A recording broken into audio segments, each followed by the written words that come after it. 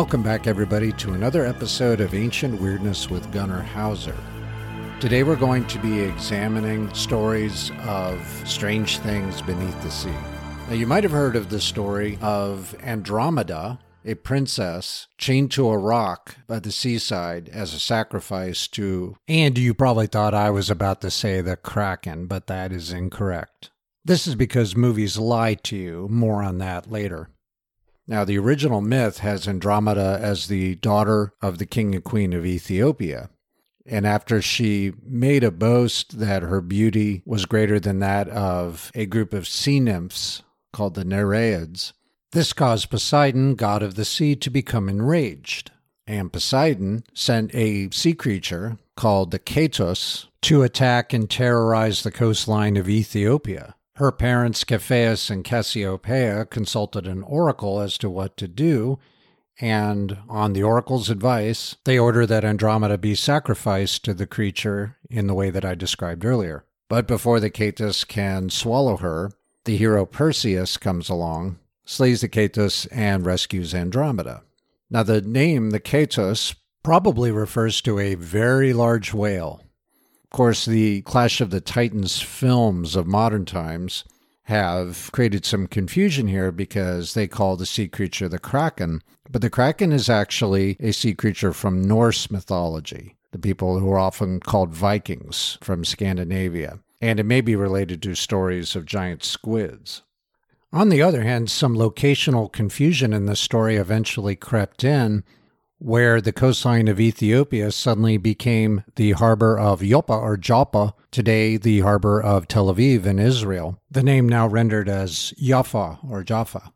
This change of venue seems to date to the Roman period, where we have two Roman-era authors, Pausanias, the Greek travel writer, who states that the water in the region around Joppa was still stained red in his day from the blood of the Ketos, because rather than using the head of Medusa to turn the Ketos into stone, in most versions of the story, Perseus uses his sword to kill the monster. And Josephus, in his history of the Jewish revolt against the Romans in the 1st century AD, states that the chains that held Andromeda could still be seen on the cliffs overlooking the sea in his own day.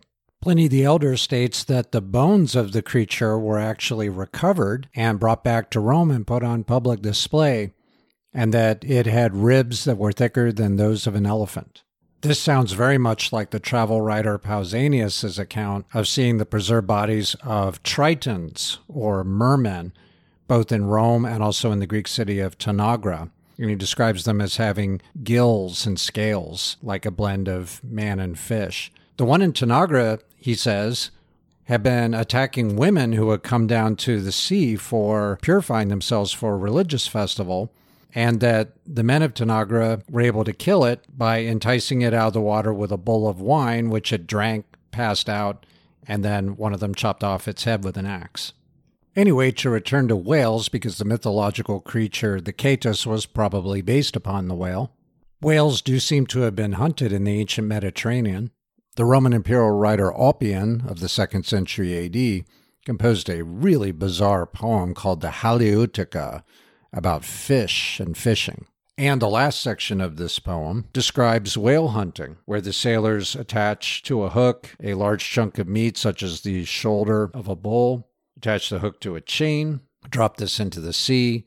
The whale snatches at it and tries to dive. However, they attach to the chain inflated skins.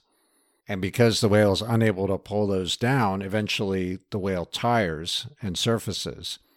And then Ulpian goes into a description of the fight between the whalers and the whale that has overtones of some kind of Homeric struggle of heroes.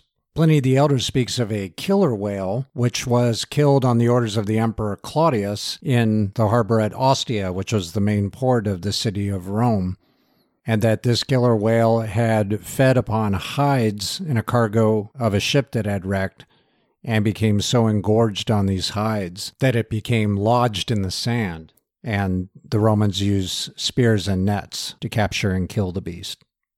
Procopius, a historian who lived in the 6th century AD in Constantinople, so this is the early Byzantine period, describes a very large whale that everyone nicknamed Porphyrius, or Purple, that lived in the Bosporus Strait near Constantinople, and that it sank boats and terrified the populace for over 50 years before it brought about its own end by beaching itself after chasing a group of dolphins. Procopius gives a measurement of 30 cubits by 10 cubits. The Roman cubit corresponded to about 1.5 feet in the system we use here in the U.S., so that means Porphyrius was about 45 feet long, or 14 meters, and about 15 feet wide, or 4.5 meters. Procopius says that the locals butchered the whale's carcass, and I'll bet they had quite a feast afterward.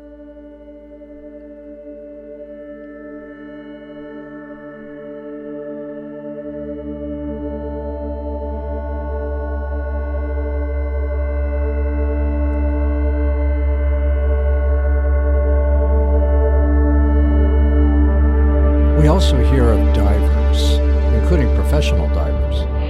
Once again, mythology provides paradigms for this. We have Theseus diving into the sea to recover a ring tossed into it by King Minos. Remember, King Minos built the labyrinth to house the Minotaur on Crete, and Theseus later kills the Minotaur. We also have a minor god of the sea named Glaucus, who started out as a mortal man, a fisherman, but after swallowing an herb that granted immortality, there was just one side effect. It turned him into a kind of hybrid man-fish. He then became the patron god of divers. Glaucus is said to have loved Scylla, a woman who was later transformed into a monster, and had a counterpart monster, Charybdis. These two creatures were believed to live on opposite sides of the Strait of Messina, which separates Sicily from the toe of Italy. Anyway, back to diving. Herodotus describes a diver named Scilius from a city-state called Scione, which is in the northern Aegean. Scilius was the most renowned diver of the early 5th century BC, and Herodotus says that Scilius recovered wreckage from Persian ships that were sunk by a storm near Mount Pelion in eastern Greece.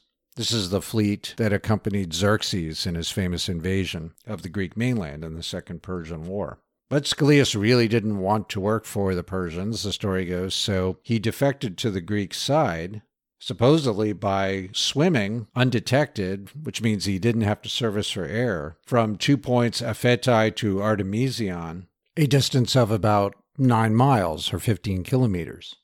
It's amusing because Herodotus doubts this story and says he probably took a boat.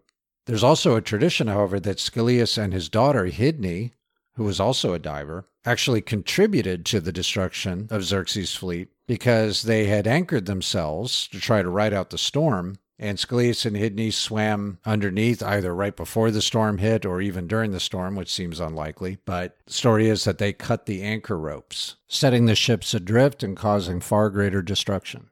This story is in the travel writer Pausanias, who claims to have seen statues of both Scilius and Hydni. And he throws in the interesting detail that only virgin women can dive in that manner. I have no clue what the origin of that idea is, but probably just the ancient Greeks being patriarchal again. Now, that activity is something close to combat diving, such as the frogmen of the U.S. Navy or other similar navies around the world. There's other attestations of this, too. For example, Thucydides describes that when the Athenians and their allies besieged a group of Spartans on the island of Sphacteria in southwestern Greece, that swimmers took food in leather sacks across the strait to them. He also says that divers swam under the water of the harbor to escape detection, carrying skins attached to them by cords, presumably around their necks, filled with poppy seed mixed with honey and linseed oil. Most likely these are medical supplies meant to treat wounds. The Spartans went so far as to not only offer very high pay for this work, they even offered freedom to helots, members of the state-owned slave class that they had, who volunteered. Later in the war, when the Athenians were attacking the city of Syracuse in Sicily, the Syracusans had long before pounded wooden stakes into the bottom of the harbor to provide anchorage, and the Athenians sent divers to saw those off. Another example from Greek history is Alexander the Great's siege of the city of Tyre in modern-day Lebanon, Tyre being a walled city on an island about a half-mile off of the shoreline, and the water being relatively shallow in the area around it. This led Alexander to order his soldiers to construct a mole to connect the island to the mainland, and enable him to have his soldiers pull up catapults, battering rams, various siege engines, and towers to get through the walls and capture the city. The Tyrians did everything they could to stop this, of course, including fire ships that they would ram into the construction area. They also threw rocks over the walls onto the mole right in front of their fortifications to prevent Alexander's siege engines from approaching the wall. Alexander's ships anchored close by so that the men could remove the rocks by hand, but the Tyrians sent divers to cut the anchor ropes and set those ships adrift. Alexander ordered his men to use chains for their anchors instead, and this thwarted the efforts of the Tyrians, and the city was captured. We can also point to several examples of divers being used in warfare from the Roman period. The historian Dio Cassius says that one of Caesar's lieutenants attempted to block the harbor at Aricum in Epirus, northwestern Greece, against the fleet of Pompey by sinking ships at the mouth of the harbor loaded down with stones. However, Pompey countered this tactic by sending divers to clear the stones from the ships and refloat them. They then dragged these ships out of the way so that Pompey's fleet could enter the harbor. Incidentally, the word in Latin for diver, believe it or not, was urinator. That is connected to urina, referring to urine, but they both come from a root related to moisture. There's actually a parallel to that that's pretty amusing too, in that anus, in Latin, depending on how it's used, they had two different nouns from two different groupings or declensions. One version of the noun anus refers to a ring, and that's how we get the anatomical connection. However, the other meaning of anus is old woman. Yes, you heard it here first. Amaze your friends with this choice tidbit of information. During a civil war between Septimius Severus, the eventual founder of the Severan dynasty of emperors, and one of his rivals named Pescennius Niger, there was a battle in 194 AD where Severus besieged the city of Byzantium, which had taken Niger's side in the conflict. This is the city that is later going to be renamed Constantinople and is now known as Istanbul. During the siege, Severus's fleet was in the harbor of Byzantium, but the Byzantines sent divers out to hammer spikes into the hulls of the ships below the waterline, attach ropes to them, and drag the ships onto the shore. Dio Cassius is also our source for this account, and he adds an amusing detail that there were merchants who wanted to sell their wares at Byzantium, but couldn't because of Severus's blockade. So when they found out what was happening, they sailed into the harbor and mingled with the warships and sort of, you could say, allowed their ships to be taken in this way, pretending that they were actually being captured or hijacked, but then sold their cargoes at great profit once they were on the shore. The story of Scholius recovering some of the wreckage from the Persian ships relates to other tales of salvage diving. The Roman historian Livy tells an account of King Perseus of Macedon, who fled his capital at Pella after being defeated by a Roman army at the Battle of Pydna in 168 BC. He had his royal treasure aboard the ships, but thought it would slow them down too much, so he ordered it all to be thrown overboard. He later calmed down, realized that the Romans weren't necessarily in hot pursuit of him, and hired divers to recover the treasure. But when the work was done, he had those divers killed so that the story wouldn't get out that he had panicked. Actually, as it turns out, the Romans did capture him, and he spent the rest of his life imprisoned in Italy. Now, that strange poetic essay by Oppian that I mentioned earlier in this episode, the Halieutica, dedicated a section of his work to divers who recovered sponges. He says that they would actually hold on to lead weights that would make them descend. If you've ever gone diving, you know about the problem of equalizing pressure in the ears. There are references to ancient divers puncturing their eardrums. Oppian also says that these sponge divers would hold on to a mouthful of oil as they sank to the bottom. And then when they reached the desired depth, they would expel the oil into the water, and this would actually light up their surroundings.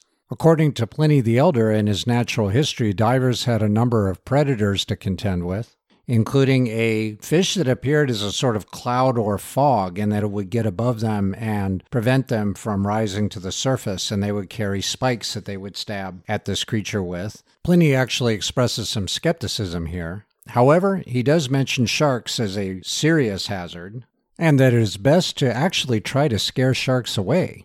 He says that sharks are just as afraid of people as people are of them, and that often divers are attacked by sharks as they're trying to get back into the boats, and they have to be assisted by their fellow divers on deck.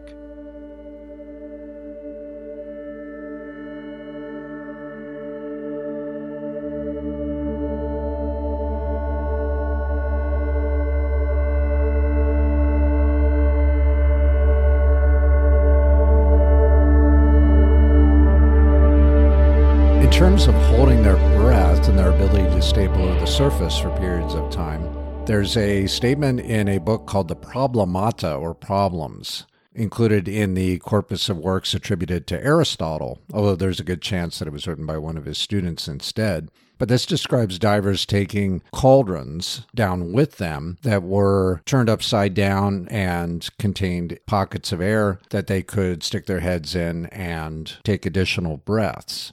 Alexander the Great may have tested some kind of a glass diving bell, an early version of a bathysphere, known as a colympha. It comes from something that's often called the Alexander Romance. This seems to have been produced late in the Roman period, and as the centuries went on into the medieval period, it became embroidered and expanded into something more and more fanciful. But as it stands, the story is that Alexander and some of his men were aboard a ship at sea. The sea is not specified. Based on his expedition by land getting to the western border of modern-day India, it could have been the Indian Ocean, the Persian Gulf.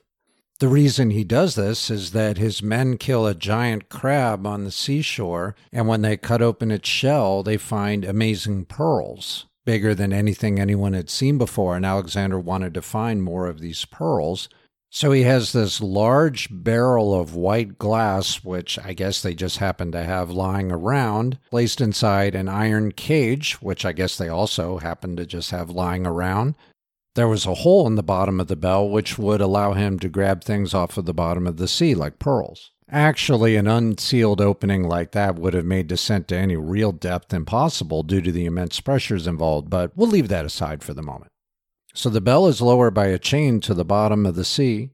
However, a giant fish grabs hold of the cage in its jaws, begins to drag Alexander and the boat that he's attached to, drags them all the way up to the seashore, and the fish crushes the cage in its jaws, and Alexander barely escapes with his life. In addition to his relief at having survived this ordeal, Alexander is said to have learned a lot about human life by watching the larger fish swallow the smaller fish. Which, as a great conqueror, he pretty much knew anyway. He didn't have to go below the waves to learn that fact. In the later medieval versions, the tale accrues more and more details, and they get increasingly bizarre. One is that he took animals in the diving bell with him, a dog, a cat, and a rooster. The cat being there to somehow purify the air. Not sure how that would have worked. And that he ran into trouble and actually killed the rooster because of a superstitious idea that the sea rejected blood, so that spilling the blood of the creature into the water beneath the bell would cause the diving bell to suddenly ascend. Yet another detail grafted onto the story even later in time speaks of his most famous wife, Roxana, betraying him, having an affair, and that she and her lover decided to leave Alexander on the bottom by unfastening the chain from the deck. And this is why he had to kill the animal in order to return to the surface. For that to have worked, of course, Roxana and her lover would have had to have been the only crew aboard the ship. The Alexander Romance honestly deserves an episode all its own. It includes such choice tidbits as Alexander's army getting into a battle with plant men that had hands like saws, trees that contained a perfumed sap, but when Alexander ordered his men to cut into the plants to collect that sap, they were suddenly attacked by invisible entities that whipped at their skin. He also captures a hairy man creature, puts him in a cage, and for some strange reason orders a naked woman to be brought to him, I guess just to see what he would do. What could possibly go wrong, right? Well, the ape man proceeded to eat the woman, so they pulled her away. No word on whether she survived the attack or not. And there's also a story of Alexander getting aboard a flying machine as a nice little counterpoint to the diving bell. He gets aboard an oxide basket pulled by birds. What gets the birds to flap so hard and pull on the basket is a piece of horse liver stuck at the end of a spear that they are trying to get at. Last but not least, after hearing an oracle predict his own death, Alexander becomes very despondent, but a dwarf cheers him up by getting him to look at the humorous side of his fate, whatever that would be.